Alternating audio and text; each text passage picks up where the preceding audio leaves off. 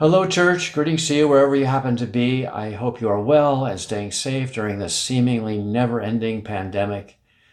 We miss each other terribly, and we're all longing to get back together again for in-person worship. In the meantime, keep the faith. Don't lose hope. The good Lord will see us through. I've been preaching a series of messages on the 12 disciples. Today we come to the disciple Thomas. Let's begin with prayer. Almighty God, you have spoken to us through your Son. Let your written word now be spoken and heard by each of us. Give us ears to hear and hearts to understand, that we may not refuse your calling or ignore your voice. May we all be taught by you through your powerful word. Bring our every thought captive to obeying Christ, to the glory of your holy name. Amen. Reading from the Gospel of John, chapter 20, beginning at the 24th verse. The risen Jesus appears to the disciples in the upper room. Now Thomas, also known as Didymus, one of the 12, was not with the disciples when Jesus came. So the other disciples told him, "We have seen the Lord." But he said to them, "Unless I see the nail marks in his hands, and put my finger where the nails were, and put my hand into his side, I will not believe." A week later, his disciples were in the house again, and Thomas was with them. Though the doors were locked, Jesus came and stood among them and said, "Peace be with you." And then he said to Thomas, "Put your finger here. See my hands. Reach out your hand and put it into my side. Stop doubting and believe." And Thomas said to him, "My Lord and my God." Then Jesus told him, "Because you have seen me, you have believed. Blessed are those who have not seen and yet have believed." The disciple Thomas gets a bad rap. He will be forever known as Doubting Thomas. But the fact is, he possessed a number of admirable qualities that make him stand out among the 12. All that we know about Thomas is found in the Gospel of John. The first 3 Gospels merely mention his name, and we first meet him in the 11th chapter. Jesus had just received the sad news that his dear friend Lazarus was critically ill, so Jesus resolved to go to Bethany. All the disciples urged him not to go, lest he fall into the hands of his enemies and be put to death. But it was Thomas who said, "Let us go, that we may die with him." Thomas here showed great courage and loyalty, and his love for Jesus was such that he was determined to share his Lord's fate. But then again, he proved not to be so courageous and loyal when he and all the others ran away when Jesus was arrested and crucified. Thomas was a critical thinker, and he wasn't afraid to ask direct questions. There was the last time he and the other disciples had supper with Jesus, for instance. Jesus was talking about dying, and he said that he would be leaving, but he wouldn't leave forever. He talked about going to the Father's house, preparing a place for them, and he told them that they would be together there. And Jesus said, "You know the way where I'm going." Well, the disciples may have nodded their heads, but I don't think they had a clue what Jesus meant by this. But it was Thomas who dared to ask a question that everyone else was thinking. "Well, we don't know where you are going. How can we know the way?" And Jesus said, "I am the way." I have the feeling that Thomas wasn't entirely satisfied with Jesus' answer. In fact, Thomas may well have been generally frustrated with Jesus' teaching style all along, for it would probably seem to him that the Lord was always speaking in riddles. Thomas must have asked a lot of questions along the way. Thomas was a tell-it-to-me-straight kind of a guy. He just wanted to cut to the chase and get to the heart of the matter. There was no beating around the bush with him. Thomas gets credit for having the courage to risk asking the dumb question that everyone else wanted to ask, but were too afraid to, for fear that their ignorance might be exposed. But I appreciate people like that. They're not afraid to ask questions, and none of us should be. It's through questioning, after all, that we learn and grow in knowledge and understanding. Kids, as you know, are especially good at asking questions, and every kid goes through that why stage. It may drive you crazy, but it's nothing that you want to discourage. And sometimes the questions are really hard to answer. Questions like, who made God? And will my dog go to heaven? Sometimes kids come up with the best answers. I like the boy who was asked the ancient question, Which came first, the chicken or the egg? The chicken had to come first, said the boy, because God can't lay eggs. Makes perfect sense.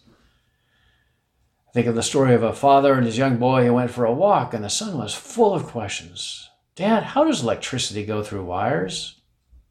I don't know, said the dad. I never knew much about electricity. And after a big pause, the son asked about what caused the wind. That too has puzzled me, came the reply. And after many more questions, none of which the father could answer, the son said, Dad, I hope you don't mind me asking all of these questions.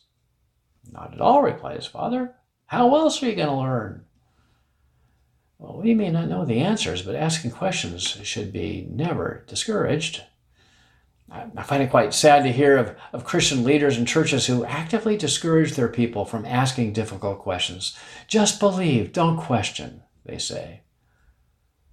But how strong can your faith be if you've never asked the tough questions about Christian belief and doctrine, you've never wrestled with issues, if you've never tested your faith or seriously thought about it? No question should be off limits in the church if it comes out of a desire to grow in our understanding and to come to a knowledge of what is true. When Jesus chose Thomas to be part of the 12, I'm sure he was well aware of Thomas's inquisitive, analytic personality, and in his book that may well have been a real positive. Thomas was not only a critical thinker, but a down-to-earth realist. It didn't come as any surprise to him that Jesus was nailed to a cross. What he expected to happen, happened. And when the end came, Thomas was no doubt broken-hearted, overwhelmed by grief, and he withdrew from the other disciples. Sometimes when people experience profound grief, they don't seek the companionship of others. They just want to be left alone. So Thomas was not among the disciples in the upper room when something truly extraordinary happened. Jesus suddenly appeared, risen from the dead. He showed them his wounds and breathed the Holy Spirit upon them. They couldn't believe their eyes. Jesus was alive. They were, to use C.S. Lewis's words, surprised by joy. When the other disciples told Thomas that they had seen the Lord alive, it seemed too good to be true. No way. How can this be? I'll never believe unless I see the nail prints in his hands and feel the spear mark in his side. I want proof. And so forever after, he has become known as Doubting Thomas.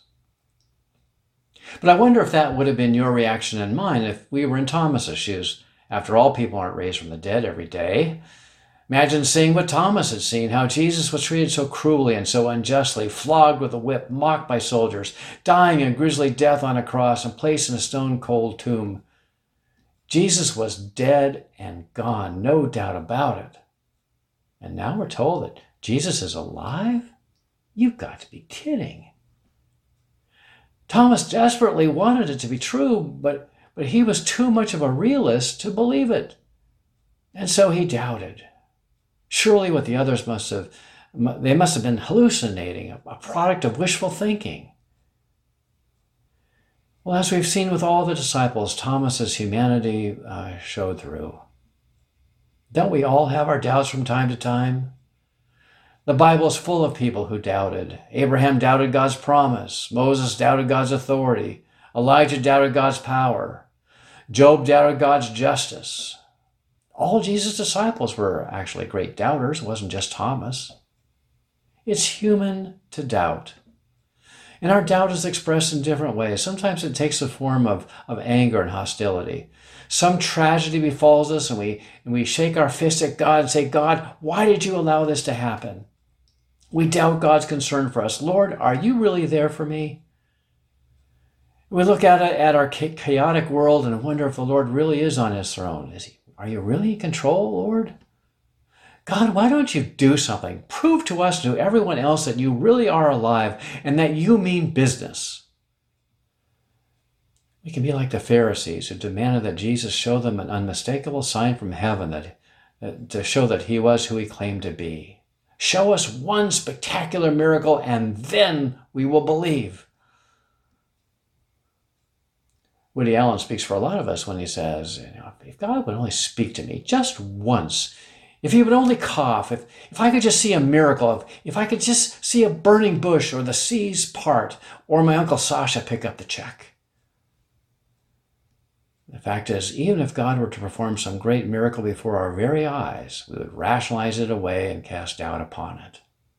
The Lord, of course, doesn't work that way and refuses to perform on demand, but really the proof is all around us. If we would but look around and see, life itself is a grand miracle. It's beautiful to see how Jesus dealt with this doubting disciple. 8 days later, the risen Jesus appeared again in the upper room, and this time Thomas was present. Jesus doesn't scold him for his lack of faith.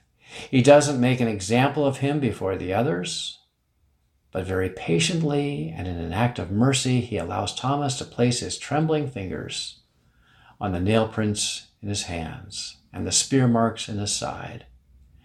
And all Thomas can say is, "My Lord and my God."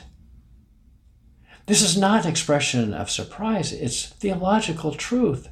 Thomas was overwhelmed by the realization that the person standing before him was none other than the Lord. But not only that, but God himself. Thomas, who was once a doubter, utters the greatest confession of faith in the New Testament. From that point on, Thomas becomes more devoted to Christ than ever and was even more bold in his Christian witness. Christian tradition and history tell us that Thomas traveled outside of the Roman Empire and was the first to bring the gospel to the Far East. He preached the gospel as far away as India.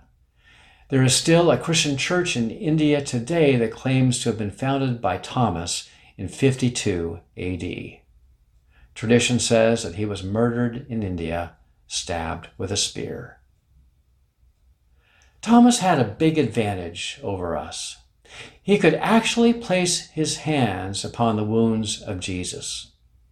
The risen Lord made himself physically present to him and to all the other disciples. And then he says to Thomas, "Because you have seen me, you have believed. But blessed are those who have not seen and yet have believed."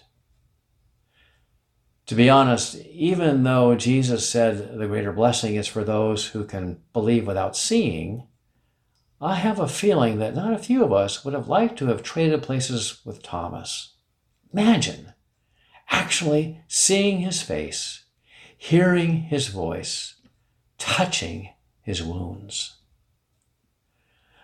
But the good news is that you and I can still experience his presence today through the eyes of faith. Christ makes himself known through the reading and preaching of the word. He makes himself known wherever two or more are gathered in his name for worship. He is present with us in the breaking of bread in Holy Communion, and he is there wherever his people are breaking faith and hope and life and love to others. He makes himself known in many ways, and in the end, it's the experience of his presence that stills our doubts and makes way for faith. Blessed are those who have not seen, said Jesus, and yet believe.